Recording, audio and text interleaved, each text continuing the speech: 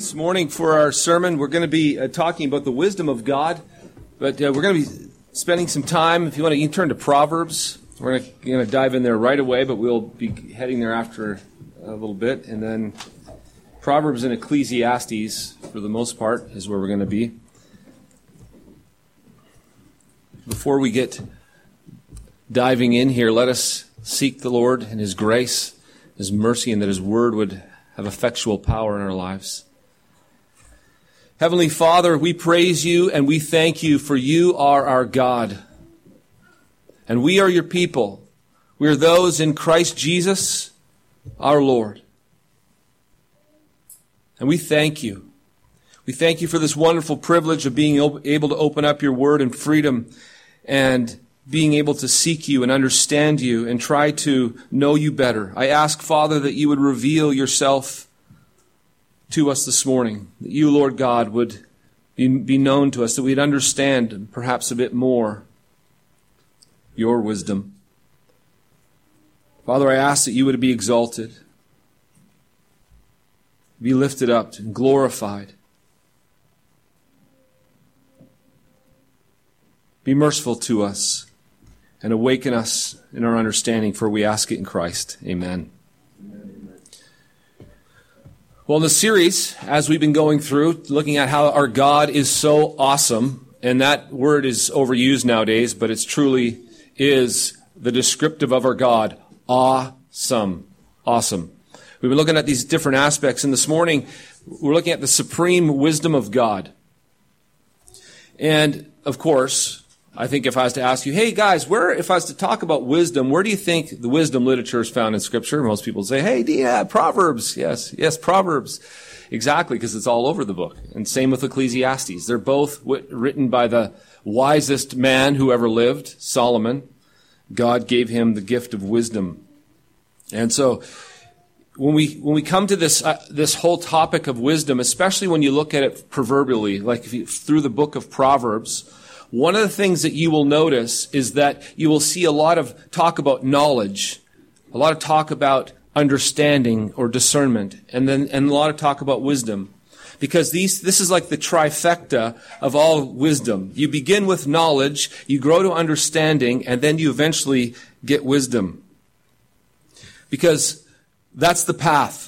You can't have wisdom without knowledge. You can't have wisdom without understanding. You can't have understanding without knowledge. And it's knowledge is how you get going. And so, for example, just think of it like this. We often think that we've arrived once we've learned something. You ever read a book on a subject? So you read a book on a subject and you gain some knowledge. And often you think that you think you know this stuff. And then have you ever gone to try to articulate it to somebody and you find out that you really don't know what you're talking about because you can't describe what you've read? Or you try to apply it and you find out, man, I don't have a clue. This is weird. I mean, it sounded great when I read it. Now I go to apply it and I find there's a big gap between first getting knowledge about it than actually practicing it. And if you're actually interested in the subject, you actually might say, hey, you know what? I'm really going to chase this down. And so you read several books and you find out who are the top in the particular field in this particular idea. And then you pursue that and you read several books. And now you can start to see the nuances and the different angles within this theme and subject. And now you're starting to gain understanding. And now actually you can begin to talk to somebody about it in ways that are clear and articulate. And now you're not as confused. You now can nuance your knowledge. You have understanding. But there's still a gap between understanding and wisdom because you find that you can talk a big game, but you're a little bit ashamed that you're quite the hypocrite. You actually don't live it out yourself. That's because you have not yet gained wisdom. Wisdom is that ability to take the knowledge and understanding and then you apply it in practical, real-life situations. Just all you have to do is go read a book on communication, think you've got it, go try it, and fail. Then you read several books because you really want to get it down and you start to get really good understanding, but you still try it and fail. It isn't until you continually, you're able to express it in life, in the situations that you find yourself, that you actually gain wisdom.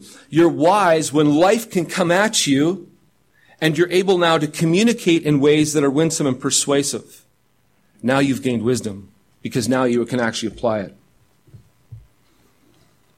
You know, it's the kind of thing that takes time to get. If you're to gain wisdom, as we're going to find out, it's not something that you have right away. God is filled with wisdom. He has ultimate wisdom. But if you're to understand what is wisdom, wisdom is that ability to take life head on and discern what it is and know how to respond in a very good and godly way. The greatest example of probably the height of wisdom is when Solomon was challenged and tested. You can test wisdom because when it's tested, it proves itself. Do you guys remember the story? Where there's Solomon, his seat of judgment, and the two ladies bring a child before him, both claiming that the child is their own. What would you do?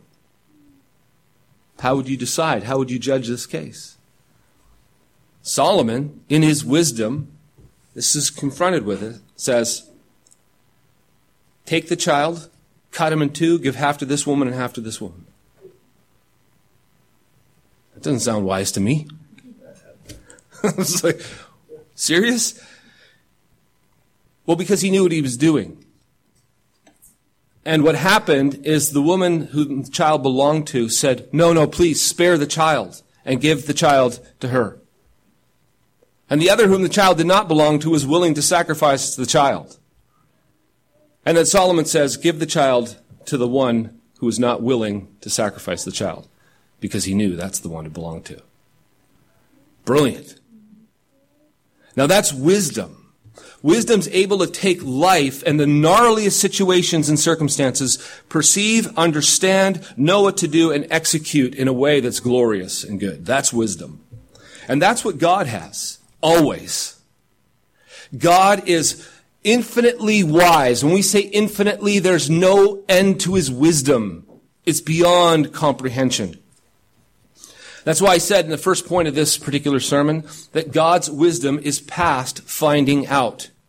No matter how wise Solomon ever got, he never got close to God's wisdom. God is all wise. Isaiah chapter 40 verse 28 says, do you not know? Have you not heard? The everlasting God, the Lord, the creator of the ends of the earth, does not become weary or tired. His understanding is unsearchable. Means you could search for a long time. You get into his understanding and go as long as you want, as far as you want, and you could not come to the end of what he understands. It's like Romans 11:33 says, oh, the depths of the riches, both of the wisdom and the knowledge of God. How unsearchable are his judgments and unfathomable his ways. Unfathomable.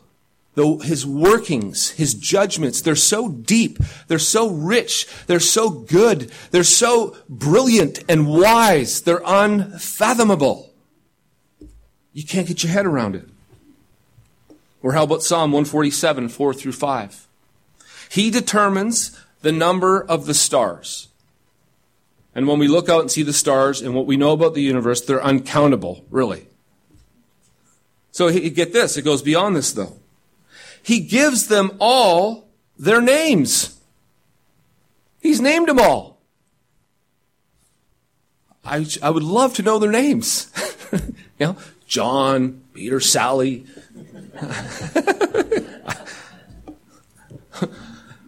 Probably not. I'm sure he speaks in Hebrew, right? Oh, I don't know. Isaiah 55, 8 through 9 says, for my thoughts are not your thoughts. Neither are your ways my ways, declares the Lord. For as the heavens are higher than the earth, so are my ways higher than your ways, and my thoughts higher than your thoughts. God's he can never be fathomed. He can never be searched out. His wisdom will blow your mind. God is so knowledgeable. He has so much understanding, and he is so wise that there is no situation happening in the cosmos that is not easy for him simultaneously. How many billion people are on the planet right now? This one planet. And we all think, ooh, that'd be a difficult one. What if we all prayed at the same time? How could he sort that one out? Well, see, God has, have you ever seen the easy button at Staples? I think God has an easy button. We're like, how could you do that one? God's like, easy. You don't understand how wise I am. My understanding is like, it has no limit. So the things that perplex you, the things that confuse you, those are the easy button. And what we run into ourselves all the time is our limited wisdom and understanding and knowledge. We run into it because we're perplexed, aren't we? We're confused. We don't know. And we can't figure it out. And as creatures, when we don't know and we can't figure it out, it causes anxiety. Especially if you're the control freak who has to know, who has to figure it out. Or you can find no rest. It's this, God's wisdom, his wisdom is past finding out. He never runs into that problem. You know, our easy button's pretty small. Because the things that are easy, usually after time, we start to learn some things. As we go through life, we can begin to learn some things. But for God, he doesn't have to learn anything. He knows all things. Proverbs 3:19 through 20 says, "The Lord by wisdom founded the earth. By understanding he established the heavens. By his knowledge the deeps were broke open, and the clouds dropped down dew." You know, man thinks he's wise and discerning when he can solve a math problem that fills a wall like the size of this wall, perhaps. He thinks, okay, let's lay out this math problem. And he works it all out, and you look at that and think, wow, there's a brilliant mathematician, and I couldn't start, and he finished. And you think, this is just amazing. And for God, that's not even the start. That's child's play. That's what little infants, children do. You want to see a math problem? You know, just the complexity, the complexity of the human hand and its wiring and how it functions, the consciousness, where I'm like, just the fact, if you were to do this right now, that is really simple and easy, but you understand the complexity of that. If men knew at all, they knew, and men are so arrogant because they talk about all the things that they know. They know what things that they happen and what is happening so often, but they don't know how or why, because otherwise they could produce this. Because it's only in deep understanding and wisdom and intricate knowledge that you're able to produce those things. You can see through the creation of things in themselves. They testify to how wise, discerning, and knowledgeable you really are. And men have done phenomenal things. You get like 1,500 men scratching their heads, working on things, and finally they get a robot, and they actually they're getting to the point where, man, after thousands and thousands of hours of working, they're getting to the point where they can almost get the function smooth. Okay, so they're getting to the function smooth. Now try to create a brain that has its own consciousness that fires and causes it to do that. It's like we're light years away from even getting close to that. And that's just one little aspect of creation. God's wisdom, the wisdom even if you look at how we're fearfully and wonderfully made, and you just think of how you function, the fact that you have 2 feet and you stand upright, and you don't consciously know this, but you understand how complicated balancing is on 2 feet? Watch all the other creatures that can't do it. But we take it for granted. We walk, we run, we jump. Go look at the Olympics. We do some phenomenal things. Do you understand the complexity involved? God's wisdom is past finding out. So you can search and you can work and you do all you can. You get hundreds of people of hundreds of hours working on a project, one particular project, and we make some phenomenal progress, and we're blown away by what we discover and what we're able to do. We've built a robot. And it is pretty amazing, but it's nothing compared to what God has done in creation. Just enter into the molecule, and within the molecule, you will find profound wisdom. Wondering, how is this even possible?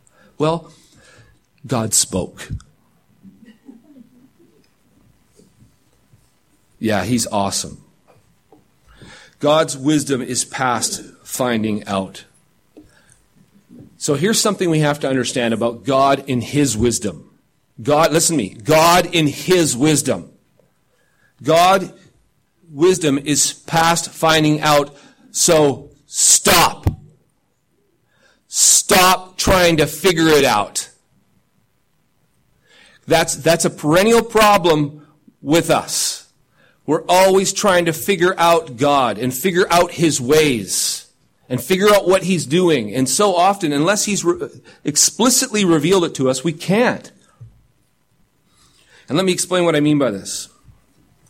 If you do want to turn to the book of Ecclesiastes, this book is a phenomenal book for understanding what it is we should pursue and what it is we should not pursue. Solomon is giving his wisdom in the form of a sermon to a young disciple. It is the wisdom that he gained through long experience and deep reflection of all that he's seen and done under the sun. And this is where he says this at the end of the sermon in chapter 11, verse 9, and in chapter 12, verses 1 through 12. This is what the wisdom Solomon's gained. He's speaking to this young man, this young disciple, and this is the wisdom that I've gained, he says. And so what I'm going to do this morning is I'm going to put the message of this book, the whole book, I'm going to go through and we're going to kind of map out Ecclesiastes, but not chronologically. And here's how it's going to happen. I'm actually not going to be doing the instruction. I am actually going to do a lengthy quote from J.I. Packer in his book, Knowing God. How many of you have ever read Knowing God? Unbelievable book. If you haven't, please read it. It is so, so good.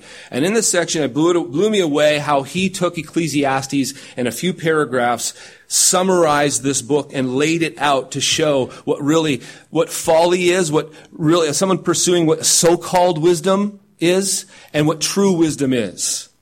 And I could not express it any better. So I'm going to quote it. I've never done a lengthy quote like this before, but it's easy to follow. It isn't complex, and it's just so good. At least it was for me. So here it goes. I'm going to quote it and do my best to make it engaging. So you almost think that I'm preaching this. The preacher wants to lead this young believer into true wisdom. And he wants to keep him from falling into the mistake, as many young men have since fallen, of equating wisdom with wide knowledge, and to suppose that one gains wisdom simply by diligent bookwork. And he said, this comes from chapter 12, verse 12. Clearly, the young man took it for granted that wisdom, when he gained it, would tell him the reason for God's various doings in the ordinary course of providence. So basically, he figures that he could figure out God. What the preacher wants to show him is that the real business of wisdom is a frank acknowledgement that this world's course is mysterious. That much of what happens is quite inexplicable to us. And that most occurrences under the sun bear no outward sign of a rational, moral God ordering them at all. As the sermon itself shows, the text is intended as a warning against the misconceived quest for understanding, for it states the despairing conclusion to which this quest, if honestly and realistically pursued, must at length lead. We may formulate the message of the sermon as follows. Look, says the preacher, of the sort of world we live in. Take off your rose-colored glasses, rub your eyes, and look at it long and hard. What do you see? You see life's background set by aimlessly reoccurring cycles in nature. Chapter 1, verses 4 through 7. You see its shape fixed by times and circumstances over which we have no control. Chapter 3, verse 1 through 8, chapter 9, verses 11 through 12. You see death coming to everyone sooner or later, but coming haphazardly. Its coming bears no relation to whether it is deserved. Chapter 7, verse 15. Chapter 8, verse 18.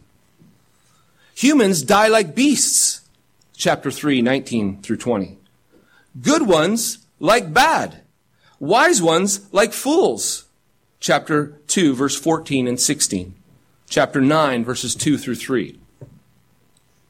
You see evil running rampant. Chapter 3, verse 16. Chapter 4, verse 1. Chapter 5, verse 8. Chapter 8, verse 11. Chapter 9, verse 3. The wicked prosper, the good don't. Chapter 8, verse 14. Seeing all this, you realize that God's ordering of events is inscrutable. As much as you want to make it out, you cannot do so. Chapter 3, verse 11, chapter 7, verse 13 through 14, chapter 8, verse 17, chapter 11, verse 5. The harder you try to understand the divine purpose in the ordinary providential course of events, the more obsessed and oppressed you grow with your apparent aimlessness of everything. And the more you're tempted to conclude life really is as pointless as it looks. But once you conclude that there really is no rhyme or reason in things, what profit or value, or gain or point or purpose can you find in any sort of constructive endeavor? Chapter 1, verse 3, chapter 2, verse 11, chapter 2, verse 2, chapter 3, verse 9, chapter 5, verse 16. I hope you understand when I'm doing that. You get it? Those are the sections in Ecclesiastes that support what he's just said there. If life is senseless, then it is valueless. And in that case, what use is it working to create things, to build a business, to make money, even to seek wisdom? For none of this can do you any obvious good. Chapter 2, verse 15 through 16. Verses 22 through 23. Chapter 5, verse 11. It will only make you an object of envy. Chapter 4, verse 4. You can't take any of it with you. Chapter 2, verses 18 through 21. Chapter 4, verse 8. Chapter 5, verses 15 through 16. And what you leave behind will probably be mismanaged after you're gone. Chapter 2, verse 19. What point is there then at sweating and toiling at anything? Must not all our work be judged vanity, a striving after the wind? Chapter 1, verse 14. Activity that we cannot justify as being either significant in itself or worthwhile to us. It is to this pessimistic conclusion, says the preacher, that having optimistic expectations of finding the divine purpose of everything will ultimately lead you. Chapter 1, verses 17 through 18. This pessimistic view, this pessimistic understanding, that's where you're led to. If you try to understand it, is what he's saying. That's where you're headed. And of course he's right. For the world we live in is in fact the sort of place that he's just described. The God who rules it hides himself. Rarely does this world look as if a beneficent providence were running it. Rarely does it appear that there is rational power behind it at all. Often what is worthless survives, while what is valuable perishes. Be realistic, says the preacher. Face these facts. See life as it is. You will have no true wisdom until you do. Packer goes on to say that we often feel sure that God has enabled us to understand all his ways with us and within our circle thus far. And we take it for granted that we shall be able to see at once the reason for anything that may happen to us in the future. And then something very painful and quite inexplicable comes along. Right? That's life. And our cheerful illusion of being in God's secret counsel is shattered. Our pride is wounded. We feel that God has slighted us. And unless at this point we repent and humble ourselves very thoroughly for our former presumption, our whole subsequent spiritual life may be blighted. Among the 7 deadly sins of medieval lore was sloth, a state of hard-bitten, joyless apathy of spirit. There's a lot of it around today in Christian circles. The symptoms are personal spiritual apathy combined with critical cynicism about the churches and a haughty resentment of other Christian initiative and enterprise. Behind this morbid and deadening condition often lies the wounded pride of one who thought he knew about all the ways of God in providence. And then he was made to learn by bitter and bewildering experience that he did not. This is what happens when we do not heed the message of Ecclesiastes. For the truth is that God in his wisdom to make and keep us humble and to teach us to walk by faith has hidden from us almost everything that we should like to know about his providential purposes, which he's working out in the churches and in our lives. As you know not the way of the wind, nor how the bones do grow in the womb of her that is with child, even so you know not the work of God who does all. Chapter 11, verse 5. So if this is the case, if this is the situation, Packer then asks, what then is wisdom? Because if it's not understanding God's ways and what he's doing in this world and how crazy it seems at times, then what is wisdom? He goes on to say, well, the preacher helps us to see what it is not. But he does give us some guidance as to what it is as well. He says, indeed, he outlines what is wisdom. He says, fear God and keep his commandments, chapter 12, verse 13. Trust and obey him, reverence him, worship him, be humble before him, and never say more than you mean and will stand to when you pray to him, chapter 5, verses 1 through 7.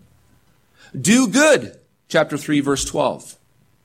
Remember that someday God will take account of you, chapter 11, verse 9, chapter 12, verse 14.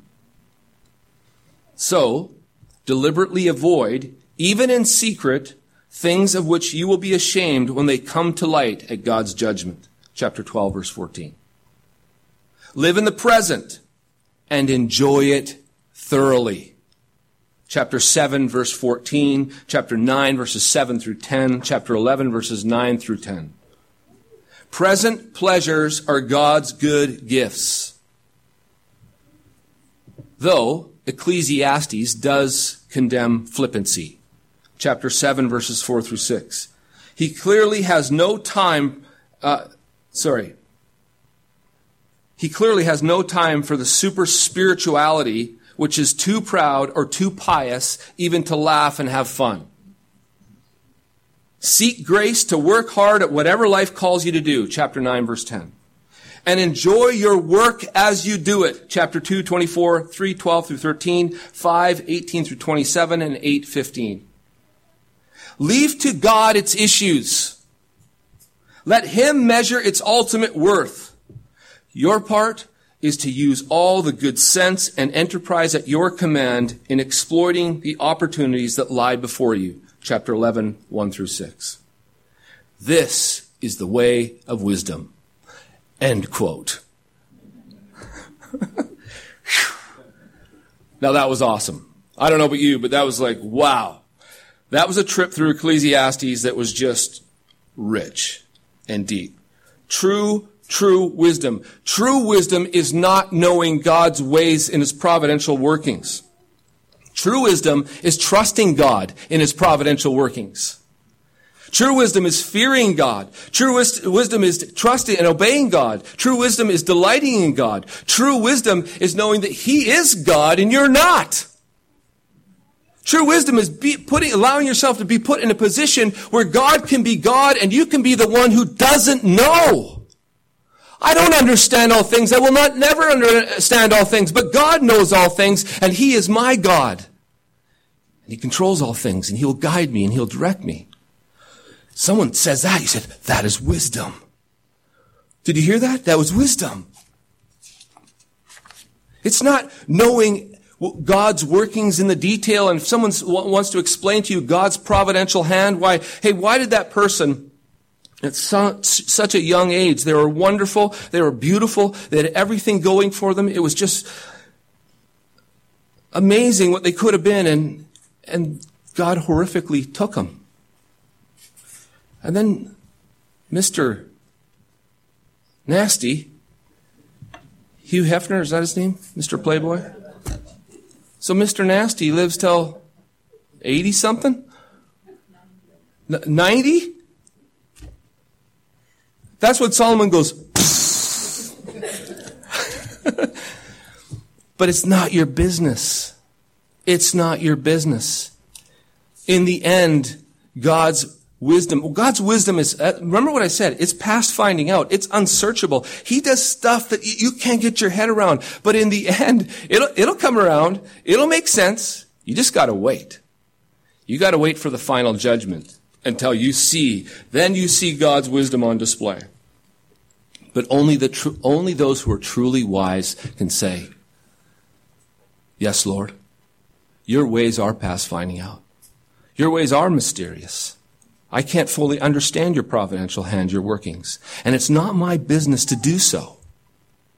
But you're good. You're wise. You're sovereign.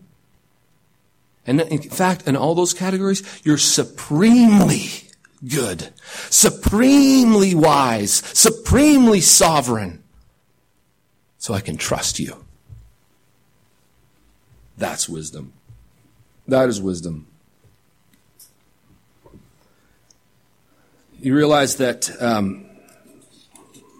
when it comes to this whole idea of wisdom, we're called and exhorted to, in scriptures, to get wisdom. God is all wise. And we're called to say, you should be wise. Because God gives wisdom to those who seek it diligently. This is where the book of Proverbs, if you've ever just did a study in Proverbs about the importance of wisdom and going after it, just that alone, follow that thread through, you realize, okay, it's very, very, very important. And you really, really, really should go after it and get it. But it's the kind of wisdom that's from above. It's not the kind of wisdom of this earth. If you turn over to the book of Proverbs, we're going to look at some of these sections really quick. Proverbs chapter 1, verses 1 through 7 actually states the very purpose and reason for the book of Proverbs. It says, these are the Proverbs of Solomon, the son of David, the king of Israel. To know wisdom and instruction, this is why he wrote it, so that you would know wisdom and instruction. You would understand words of insight. You receive instruction in wise dealings, in righteousness, in justice, and equity. To give prudence to the simple, knowledge and discretion to the youth. Let the wise hear and increase in learning, and the one who understands obtain guidance. To understand a proverb and a saying, the words of the wise and their riddles. The fear of the Lord, and that's how he ends it. The fear of the Lord is the beginning of knowledge. It's how or it also says that in other translations is the beginning of wisdom. For fools despise wisdom and instruction. So the book of Proverbs was written so that we might know wisdom, what wisdom is, that we might gain understanding and increase in knowledge, fundamentally. And at the fountainhead of all of this, wisdom is the fear of God. John Piper said this about the fear of God being the beginning of wisdom. He said, the wisdom that leads to life and ultimate joy begins with knowing and fearing God. Fearing the Lord means fearing to run away from him. It means fearing to seek refuge and joy and hope anywhere else but in God.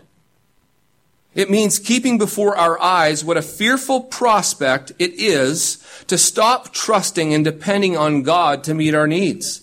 The fear of the Lord is, therefore, the beginning of wisdom, not only in the sense that it is the first step in a wise way to live, but also in the sense that all the later characteristics of wisdom flow from the fear of the Lord like a river flows from a spring.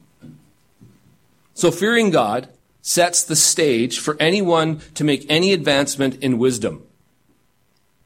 Otherwise, within 10 minutes, we come up with stupid things like Israel did in the wilderness. We say things like, hey guys, why don't we make a golden calf? Because we'll make a golden calf to represent Yahweh who brought us out of Egypt. Because don't you think it's kind of stupid that we worship this invisible God? It's kind of dumb, isn't it? Like, all the other nations have gods you can see, but here we are, and there's nothing there. They're all like, that's brilliant. That's what we do. That's what we're like. That's our wisdom. That's the wisdom of the world. That's not the wisdom from above. You know, if they had the fear of God, they would never have came up with this idea, this brilliant idea. And it would have been the beginning of wisdom for them. You know, without the fear of God, we start talking like the world rather quickly. We say things like, you know what? All that matters in this life is that you take care of yourself because nobody else will. Sounds like a modern day proverb, doesn't it?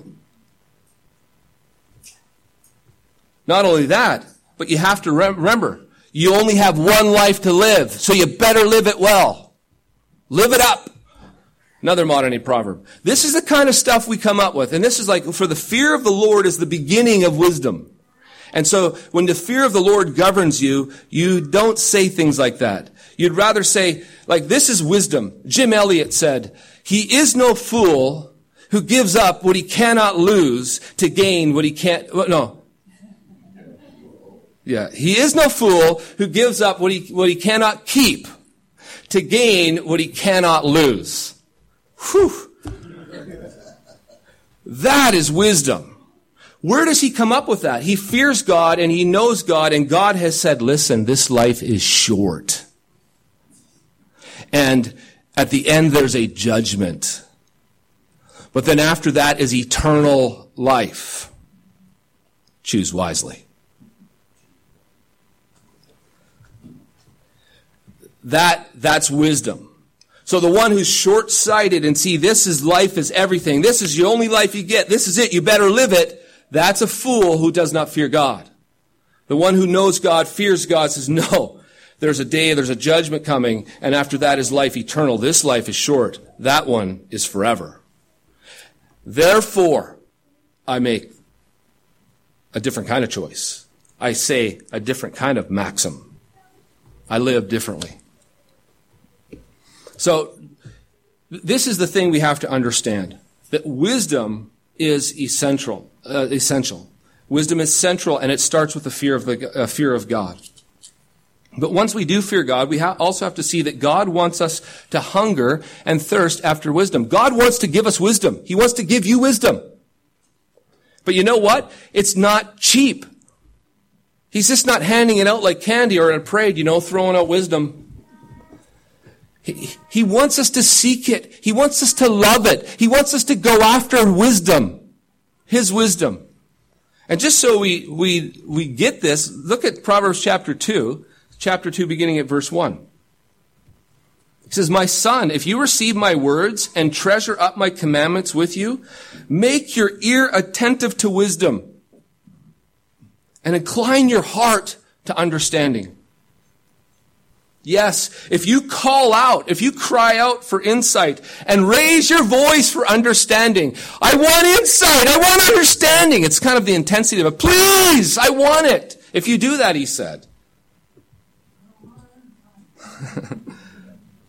He says, if you seek it like silver and search for it as hidden treasure, then you will understand the fear of the Lord and find the knowledge of God. Seek Go after, pursue. Then you'll find the knowledge and the fear of God. And then he talks about all this earnest desire and this going after it and pursuing it in the first part. And then he shifts and he says this, for the Lord gives wisdom. From his mouth come knowledge and understanding. He stores up sound wisdom for the upright. He is a shield to those who walk in integrity, guarding the path of justice and watching over the ways of his saints. He says, then you will understand righteousness and justice and equity, every good path. For wisdom will come into your heart, and knowledge will be pleasant to your soul. Discretion will watch over you. Understanding will guard you. So there's the exhortation. God will give it, right? Even James says, do you lack wisdom? Ask. And when you ask, don't be double-minded and doubting. Ask believing, knowing that God gives it. But taking what Solomon's saying here and James is saying there, it's not just as simple as, oh God, please grant me wisdom. Next request. I ask for wisdom. Understanding Proverbs, he's saying go after it, seek it, pursue it, press into it, pray hard, don't let up on God and go after it. Because, and here's why. He goes on in Proverbs to say, there's a reason why you should do this. Wisdom is the thing. It's the thing that you really truly want. It really is. In chapter 3, verse 13 and following, he says this, blessed is the one who finds wisdom, and the one who gets understanding. For the gain from her is better than gain from silver, and her profit better than gold. She's more precious than jewels, and nothing you desire can compare with her. She is, long life is in her right hand, and in her left hand are riches and honor. Her ways are ways of pleasantness, and all her paths are peace. She's a tree of life to those who lay hold of her. Those who hold her fast are called blessed. And then, just in case that message hadn't stuck yet, he follows up and he goes after it again in chapter 4. He goes after it again. We read chapter 8. Wisdom, go after it. He says this in chapter 4, starting in verse 5. Get wisdom. Get insight. Do not forget and do not turn away from the words of my mouth. Do not forsake her, and she will keep you. Love her, and she will guard you. The beginning of wisdom is this. Get wisdom. And whatever you get insight or understanding. Prize her highly, and she will exalt you. She will honor you if you embrace her. She will place on your head a graceful garland. She will bestow on you a beautiful crown. So if Solomon's son is to chase a woman, he's to chase Lady Wisdom. In this whole first section of Proverbs, he's talking about the foolishness of chasing those easy women. And now he's talking about, he personifies wisdom as a woman. And he says, if you're going to chase a woman, my son, and I know you like to chase women, chase the woman that's really going to reward you. And this is Lady Wisdom. You know, God is delighted. He's delighted to give us wisdom. But if we don't go after it, we don't pursue it, we don't chase it down, and we don't wrestle it, and we don't seek and pray to God diligently for it, don't expect it. It's not cheap. You know, I love the phrase in the chapter 2 where he talks about seek her as a treasure or silver and gold. Here's the thing. If we knew how much the value of wisdom and how good it really is and the rewards that come with it, we would go after it. But I can tell we don't. And why? Because we don't. We don't go after it. We don't pursue wisdom. We pursue folly. We go after entertainment. We get sucked into distraction. We're more concerned what's going on in the world of media, on TV and on Facebook and on Twitter and on Instagram. That's more our concern. And see, the problem with entertainment is entertainment, especially today, is that it's 24/7 calling your name. You're probably wondering right now what's happening with your status. How many people liked what you said? You know, it's that kind of stuff, what's going on in the media, what's happening in the news, what's happening in the world. It's like being a busybody with trifles. Meanwhile, there's Lady Wisdom is calling out, but no one's going after her. So we can tell. We can tell that we don't seek her by the way we live our lives. You know, instead of watching TV, we should be reading a book. Or if you are watching TV, watching stuff that's actually going to give you wisdom on TV. Instead of playing, perhaps more studying. Instead of relaxing, maybe more searching out, seeking after, pursuing. Because I don't know about you, but have you ever been flummoxed by your children? You want to see your lack of wisdom? A 3-year-old comes with a dilemma and you're confused. You'd never tell him that. Go away, I don't know. Life happens, and when you have no wisdom or discernment, you find yourself in trouble a lot. Whether it's parenting, communicating, dealing with conflict, speaking words of grace, finances, business, your calling, it doesn't matter what it is. I guarantee you that you probably don't have the wisdom you wish you had. So the question is, what are you doing about it? Do you want to be wise? Then seek wisdom. Seek the God of all wisdom. That's how you become wise. You know, if I was to tell you right now that in your backyard, 100 feet down, is a treasure worth $10 million and it was verified, what would you be doing after the service? Be digging. I don't think there's a person here who wouldn't be digging. Thinking, at least calculating, calling up the rental company, what does a backhoe cost? $10 million, man, I'd be going for it. Why? It's $10 million. It would change my life. Think of it. You see, if you wouldn't go after that, if you didn't get out tomorrow and start getting that shovel and going after it, you're the idiot, right? But if you read Solomon, he's saying, listen, folks, you want to know something that's better than $10 million? Wisdom. Because if you had enough wisdom, do you realize that you would understand, discern, and have knowledge and understanding about you could probably earn $1 billion in less time it took you to dig up the 10 million. And you say, oh, that's impossible. Well, no, it's not really impossible, because here's the thing. What hinders us more than anything, why God is not hindered is because God is all wise. And what hinders us in so many areas of life is that we don't understand. We don't know what to do. We're lost. That's what it feels like. We're lost. And then we think that, this is like people who go after lottery tickets. We think that if we had the money, it would solve all our problems. No, it creates a whole bunch of more problems, and now you're the same fool with a whole bunch of more money. Bad idea. What you need is a whole lot of wisdom. If you're going to have a whole lot of money, you need a whole lot of wisdom in knowing how to govern and manage and be discerning with that money.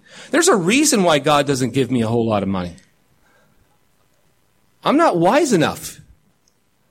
So he knows I have exactly what I could actually manage.